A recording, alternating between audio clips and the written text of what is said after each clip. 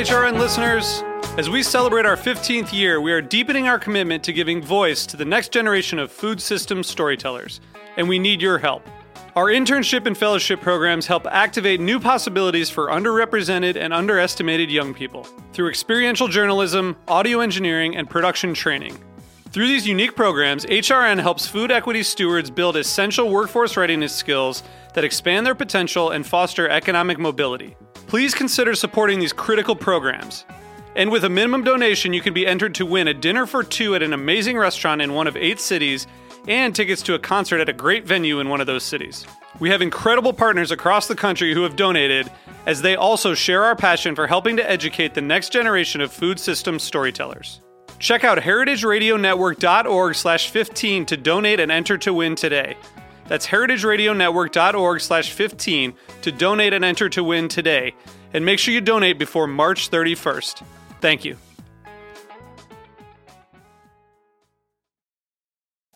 Hello, Greenhorns. It is Thursday once again, and it is once again time for Greenhorns Radio, radio by young farmers, for young farmers, from young farmers all around the country, beamed straight to you through the computer or the radio waves as it may be. And today I'm coming to you with Greenhorn Radio. My name is Severine. I'm your host. And I'm joined today by Megan Fenton, who's on the phone from Penang, New York. Are you there, Megan? Yeah, how are you, Severine? Hello, welcome to the show. Thanks, I'm glad to be here. So, Megan, today we're talking once again about the issues faced by young farmers and the many roles that we occupy in this fabulous food system. And you have a wonderful set of hats that you wear, a whole bunch of different hats. Maybe you could start with introducing where you're from and the place that you're from, and then describe how you're plugging into the food system there. All right, well, I live in Penang, New York, which is in the heart of the Finger Lakes in upstate New York. With Peter Martins, I farm 350 acres of organic grain. We market to a multitude of different places, the major one being his parents' organic grain mill, which is right in Penang. Then we ship as far as Albany, then we go up into Canada and even into Israel. So we have a diversified market. I'm also the agriculture agent for Yates County Cornell Cooperative Extension, so I do that 40 hours a week and then farm in my spare time. Through that, I serve on the local farm bureau, and I'm an avid member of Future Farmers of America. So you are wearing a lot of hats and working a lot of hours.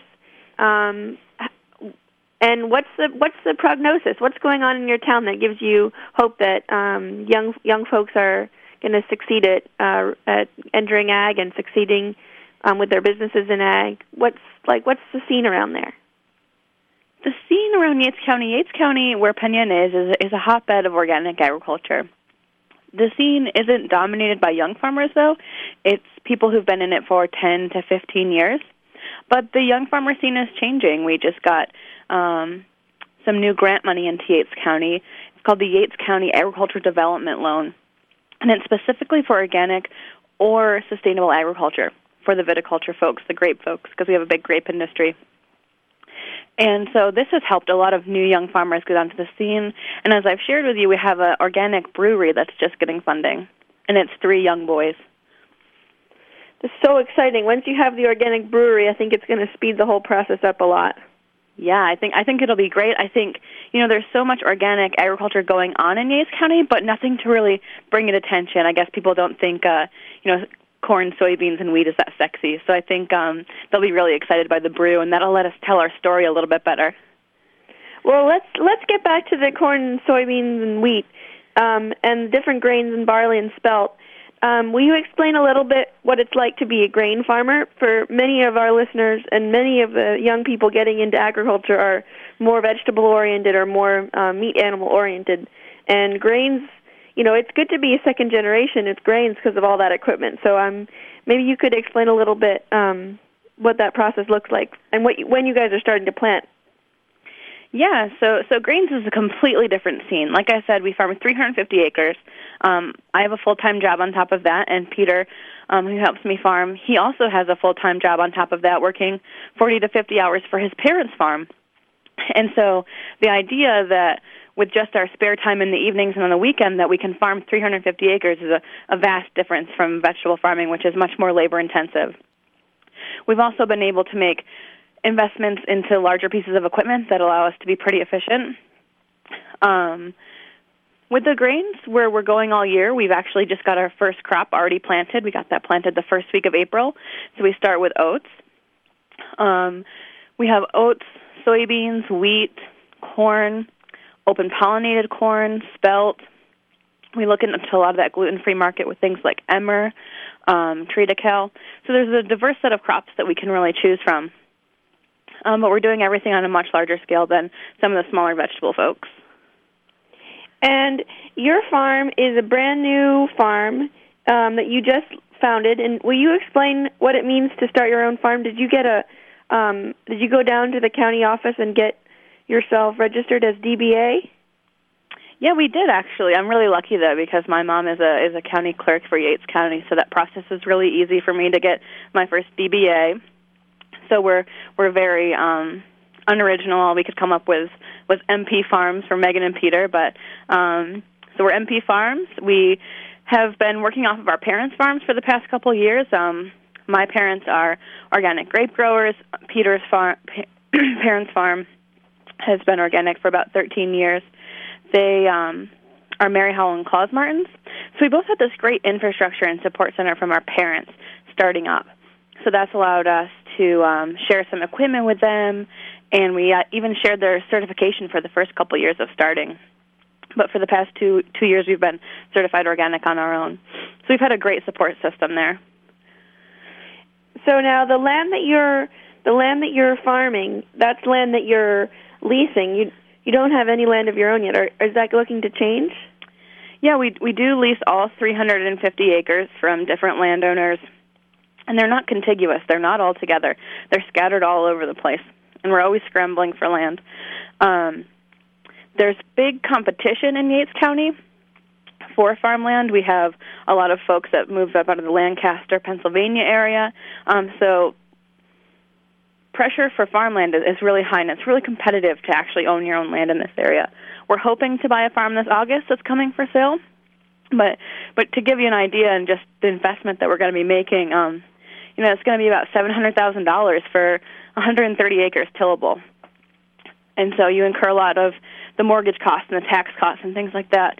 So the reason why we've been able to buy equipment and expand at the rate we have been is because we really don't own any land. We don't have any true land expenses. We're just renting it per acre.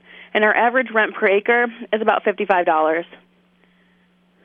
So you're going to be going up if you do get a piece of land that's your own. Your cost per acre is going to go way up, but you would have we're looking at like a $7,000 a month mortgage payment. Oh my Lord! I know. But now you thankfully have as a profession the role of educating and doing outreach into the community about agricultural viability. So you may be exactly in the right position and with the right training networks to be able to make a thoughtful assessment of that situation. So what is the prognosis on that? Can you do that? Right. So the farm that we're looking to buy is coming up for a public auction. So that means that we don't get to work with a real estate agent or anything, that we just get to bid, with a card, flash it up. But you have to get all the financing and everything ready to go. So we had to do a really, tight business plan. Can we really afford this? Can we cash flow this? Can we come up with $7,000 a month to pay for this? And how we did that was the land that we're going to be acquiring is actually conventional. So we're going to have a 3-year transition period. So when we did this business plan, we had to even market at conventional prices. But that's really how we try to do our business plan anyway, is try to make sure that when we get into a new endeavor or anything like that, we always go with the conventional prices, because organic prices are great. But one, we don't know how stable they're going to be, and two, we were really looking towards a food justice model where we want to produce organic, healthy food that everybody can afford. And if we can make it work, then hopefully we can spread that word and bring that cost down and also bring some profits up for farmers. So let's talk a little bit about what's different from conventional grains and organic grains, and why the prices are higher, what the costs are different, and how you can close that gap. Right. So the conventional system, you're looking, most conventional grain farmers do corn, soybeans, maybe a little alfalfa if they're a dairy, and maybe some wheat if the price is good. But most of the time you're looking at a two-crop rotation. The majority of them use genetically modified seeds, so their seed is pretty expensive because they have to pay that technology fee. And so they have the stacked genetically modified traits so that they either show the BT gene so they can fight off the Lepidopteran pest, or they can be sprayed with Roundup or glyphosate or Liberty Link or something like that. So they're looking at, they don't usually plow their ground. They plant everything no-till. Their seed costs are close to ours because organic seed is a little bit more expensive, but we can save back our own seed. Conventional farmers can't save back their own seed because of that technology agreement that they signed with companies like Monsanto. So they can't save their own seed. So an organic farmer can bring the cost of their seed down by saving their own from year to year. Then, so they don't plow either. That's the next point. Conventional farmers do no-till. They just burn the ground down with Roundup and kill all the plant matter.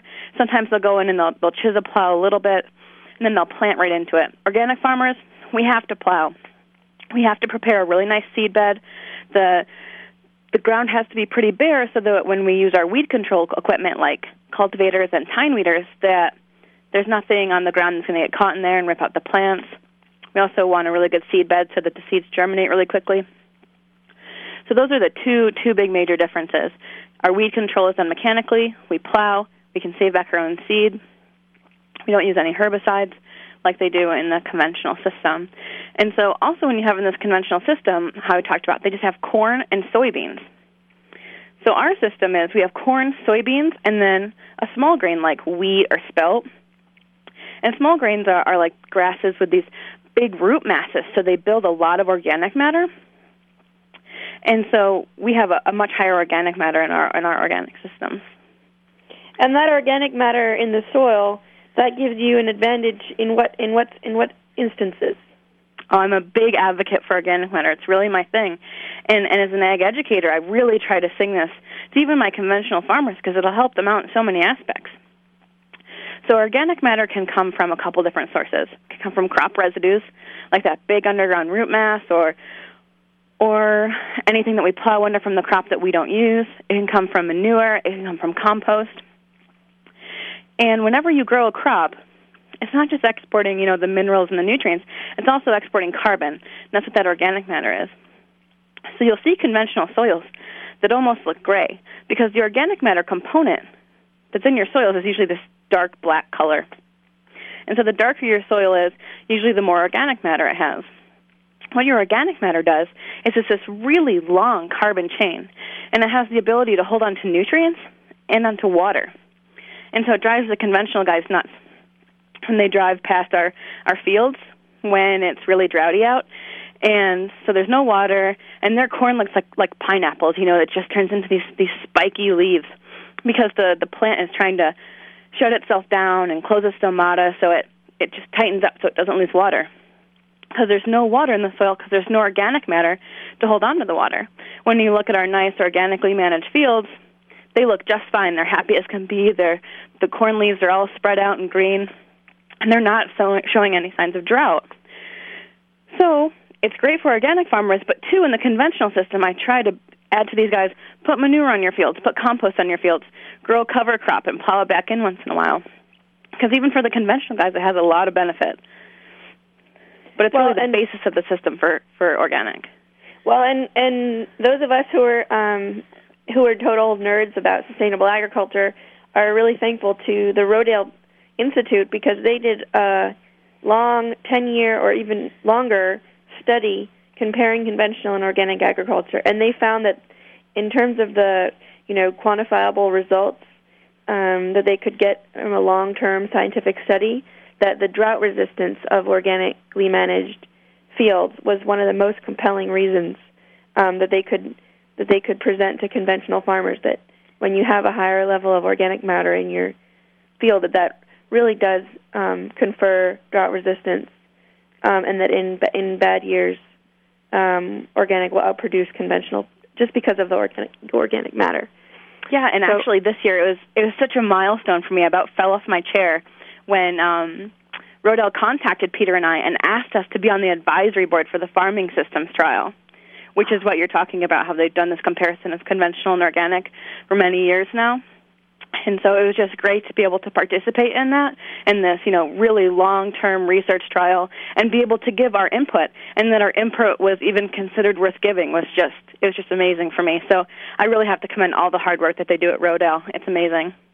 Well, that's amazing that they would ask you to come and bring your insights.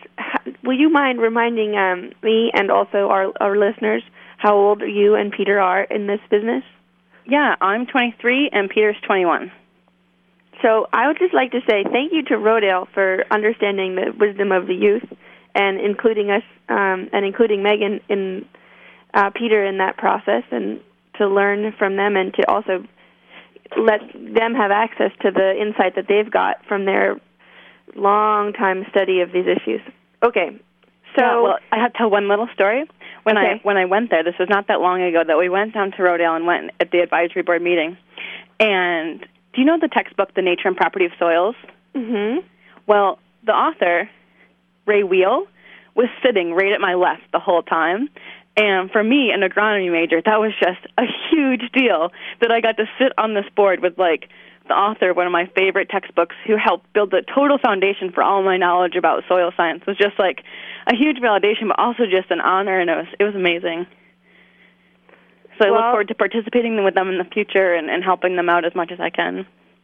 Yeah, they're really great, and we've been talking with them about doing a Young Farmer Mixer down there, and it might end up being in September, or it might end up being later on in the season. We're still figuring it out, but they have tremendous vision. Now, one thing we didn't talk about is these wonderful tools and the equipment that I got to see when I was visiting the farm there. Mm-hmm. Would you mind explaining the difference between, or just the technological implications of mechanical weed management? Yeah, so one of the big bashes to organic agriculture is that we just take more trips across the field, right? And so we're just burning more fuel. Well, Peter and I really took it to heart to debunk that, and wanted to make a system that minimalized the trips across the field, got effective weed control, and was just really as efficient as possible. So we make sure we do really timely weed control, but we also use some pretty big equipment. But the price gain that we've gotten from being able to sell organic commodities has allowed us to buy some of the most fuel-efficient tractors on the market. We actually run mostly what are called Fendt tractors. They're out of Germany. Most fuel-efficient on the market. We can cultivate 12 rows at a time. We have a front-mount cultivator, so it mounts on the front of the tractor on the PTO shaft, which is the power takeoff shaft. And so we can see the cultivator right out the front window, which is a big advantage over most of the guys using a 6-row cultivator, which is behind them, so they have to turn and try and steer and not knock over plants. So now we're able to double the speed that we would cultivate. So now we're speeding along, cultivating just as fast as a conventional guy would be spraying. So that was a great step for us, because now we can say to conventional farmers, hey, look, you can move just as fast. It's not that much more work, because we figured out a system that's pretty efficient and you can move pretty quickly. So we're able to cultivate really fast, and you'll hear in New York that last year was just a really bad year for weed control because it was so wet. But because we have this front mount cultivator, we were able to cultivate all of our fields in a matter of days during those 3 days that it didn't rain over the summer. And so in times of bad weather, that we can move that quickly and get the weeds under control really minimizes our losses. Yeah, you got to act fast, and that, my goodness, there was just not a single moment of pause that whole summer. It just rained and rained and rained. So you guys were okay. So being able to cover, a couple hundred acres in the matter of 3 days, because we were able to move so fast with this equipment, it saved our crop, and it brought down the price that we actually have to charge for the crop, and we're really taking just a few trips across the field because we do it timely. There are instances where organic farmers try to get out there too much, and they're in their field too much. But if you do weed control in a timely manner, which is it's a whole other talk, weed control in organic crops is a big issue, but we've got a really good system down where we have very clean fields and we can do it really quickly. Now, your system's already pretty advanced. You guys are building on the experiences that you've had coming out of organic farming families. Right. And you really tapped into all of the resources that existed to support your growth and knowledge and understanding to get this farm started and going. Where's the project going to go next? And are you going to both keep working off the farm, as it were, for the kind of foreseeable future, or kind of what's your like five-year game plan? Our 5-year game plan is buy the farm. I'll keep working. We're hoping to have the mortgage. Why the mortgage payments are going to be so high is because we have a goal to pay them off within 5 years. So that's why the payments are going to be so high. We want to pay it off within 5 years. So we want to own the farm within 5 years.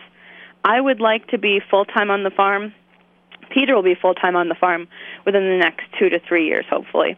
So he'll help his dad out as needed, but we should have a big enough land base that we have our hands full. We'd like to be around the 1,000, 1,500 acre mark by that point. You know, Peter has big dreams of being at like 3,000 acres, but I think the 1,500 would be just fine, and then we can keep it at that family farm level. Wow, that's a very well orchestrated thought patterns that have gone into this. I really like the confident tone that you have in saying you're going to pay off your farm in 5 years. It's wonderful. You know, it really all comes down to the business plan, and the biggest thing I see is a lot of people do their work as a labor of love, and that's fine, and that's great, and I love what I do. But putting together a really tight business plan and aiming at the conventional price instead of the organic price as your break-even standpoint really helps you get a grasp on what you can and can't afford, and it also helps you take a step back and go, where do I need to get more efficient so that I can break even? Mm-hmm. Now, are you taking advantage of any of the beginning farmer loans, or is this a farm start mortgage that you guys are getting, or is it completely normal, completely straight, based on market rates for conventional? I'm sorry, can you repeat the question? Yeah, sure. We were at the Beginning Farmer Forum in Washington, D.C., and we were hearing from the FSA and from the Farm Start program that there are a whole bunch of loans that are designed, essentially, to help beginning farmers capitalize their businesses in the first years and buy equipment and buy land, and that those are rates that are subsidized, essentially, by the federal government, and they're 1.5% fixed rate type agreements. Is that the kind of deal that you guys are getting? Yeah, we definitely depend on agencies like the Farm Service Agency and their really low loans, and that's definitely something young farmers need to really understand, learn, and seek out and approach, because you can't find interest rates that low. They have direct payment loans, and we definitely use them and are so thankful for that organization because it really helped us get that seed money to start and get going. And we also have Peter's parents who have gone through this, my parents that have gone through this, so they can kind of talk us through FSA. But really getting to know who works at your local FSA office is so crucial because they're always on the cusp of what new grants are coming out, what new loans are available, and where you can go. So, yes, we definitely use that resource, and I don't think we could be as successful without it. And that success that we're talking about, that's a financial success, and that's a kind of a success that is impressive, I think, to the folks who are your neighbors. I was just up there visiting, and I was very impressed by the success of Peter at the age of 21 having such a fancy truck. Yeah, but really, I mean, that new truck is just something within the past year. You know, he had a 1984, long before that for many years, and he definitely saved up and worked on an old truck for a long time before he got something flashy and new and reliable. So, yeah, reliable. But you also nice, saw my house. I don't live in the lap of luxury by any means, No, I think, but you're making it seems like good and responsible decisions and thinking long term and really carefully plotting out where and when it makes sense to have the right tool for the job. And I think your success it would be enough to impress me if I were your neighbor, and that's, I think, one of the keys to getting more and more young folks involved in sustainable ag. It's just showing. I think probably why we're like that is because we grew up in it, and we've seen our parents take huge losses, and we've seen bad years, and we've seen years with like the 100-year storm that washed all the topsoil and all the crops away, and all we got was the bare-bone crop insurance payment. You know, and without a plan, it's really hard to float through those times. Yeah. It makes you realize that there are those kinds of plans we need on a federal level. It's the weird weather everyone is having right now. It makes you really start wondering. Part of the whole thing, but it saves you in the end. Yeah. Well, let's see now. What else do we want to talk about? Maybe you could talk a little bit about what you're doing in your other jobs and what's going on from an organizing perspective in New York State that people might want to tune into. So you're talking about my position with Extension? Yeah. So you have this really sweet deal with Cornell Cooperative Extension, which is a great research-based knowledge center for a lot of people within the agriculture community, also people who are looking for nutrition resources, 4-H, natural resources. So what I do is I'm the sustainable agriculture educator, but I'm also the land protection specialist. Half my funding comes from a land trust. The basis of my work is what are called farmland protection grants, where we have gotten these great grants from the New York State Department of Agriculture and Markets to actually purchase the development rights from farmers. So farmers can keep their land, they can keep farming it, they still own it, but they no longer have the right to sell it and put houses on it. And so what that does is it really lowers the value of the property because developers really can't approach on it ever again. It's a perpetual thing. It's a deed restriction that stays with it forever. And so what's great about it is that this protects farmland for perpetuity, forever. And so I know you're from a region that has quite a bit of a development pressure. Yeah, I certainly am. Yeah, so this is a great way for farmland to stay farmland. And when you're looking for local food systems and small agriculture, sustainable agriculture, local agriculture, it's really important that the population centers do still have a land base around them that can support agriculture. Because once you get that suburban crawl, it really encroaches on what the farmer can do. And in those lean years, like I was talking about, when the soil's all washed away and your crop got washed away, it's really easy for a farmer to say, hey, why don't I just send 10 acres into development and be able to pay off my debts and float through the next year. But what's great about this program is Ag and Markets is giving them the money that they would usually use, to sell and either buy a combine or they'd sell some land to retire.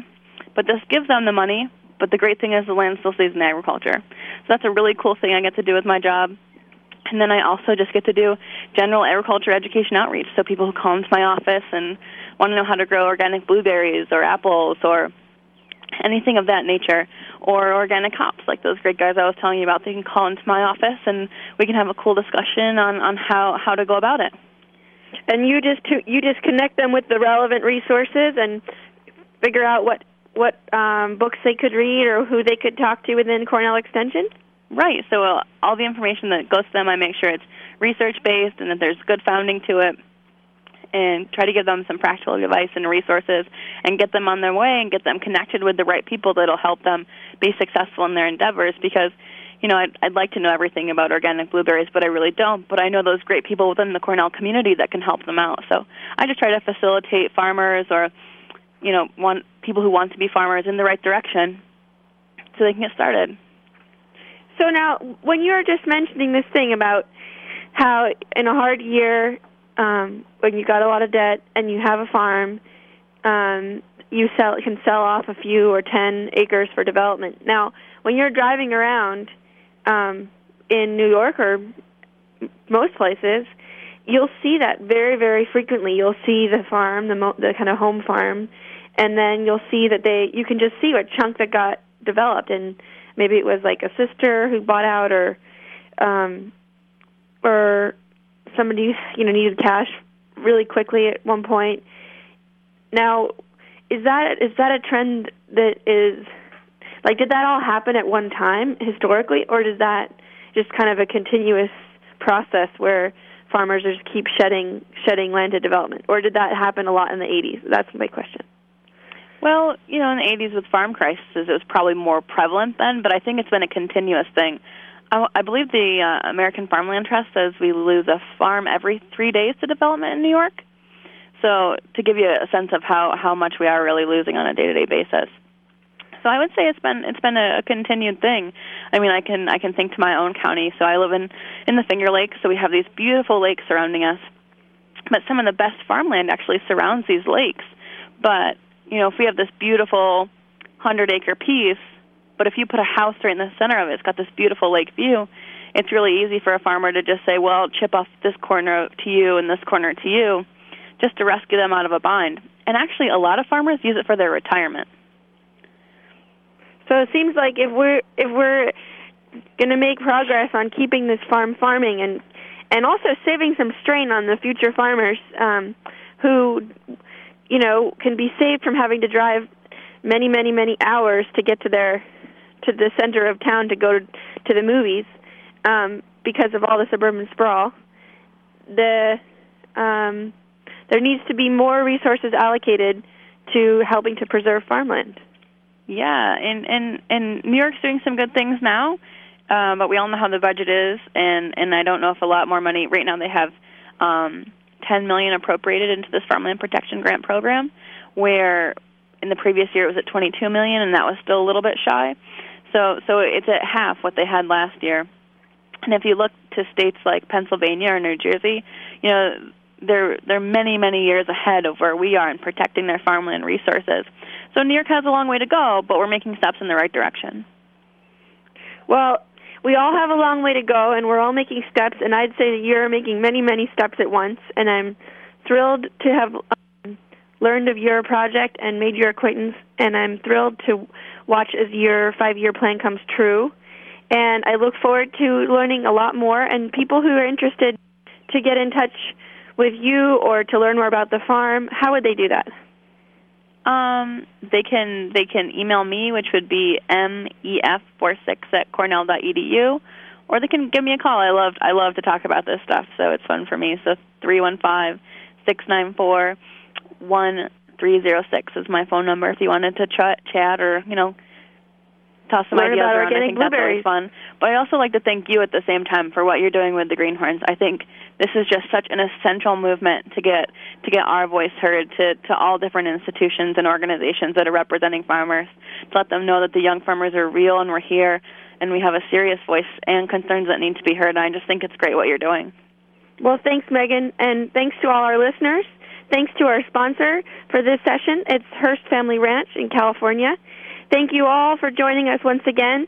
I will make a small plug to remind you of our upcoming event on next week in Oregon. We're having a social and young farmer panel and screening of just a little teaser of the Greenhorns film, and that is at the Small Farmers Journal hosted horse-drawn farm equipment auction and swap meet. And then on April 25th in Petaluma, California, we're having a young farmer mixer at the Baker Creek Seed Bank, which is a bank in downtown Petaluma that's been converted into a seed bank. And we'll be joined by the Green String Farm Band and others, including the Sonoma Historical Society with a presentation about the history of the poultry industry in Petaluma. So lots and lots to know about, and please just go on our blog so you can read all about it and have enough information to show up. So we'll see you there, and thank you so much. Talk to you soon. Thanks. Bye.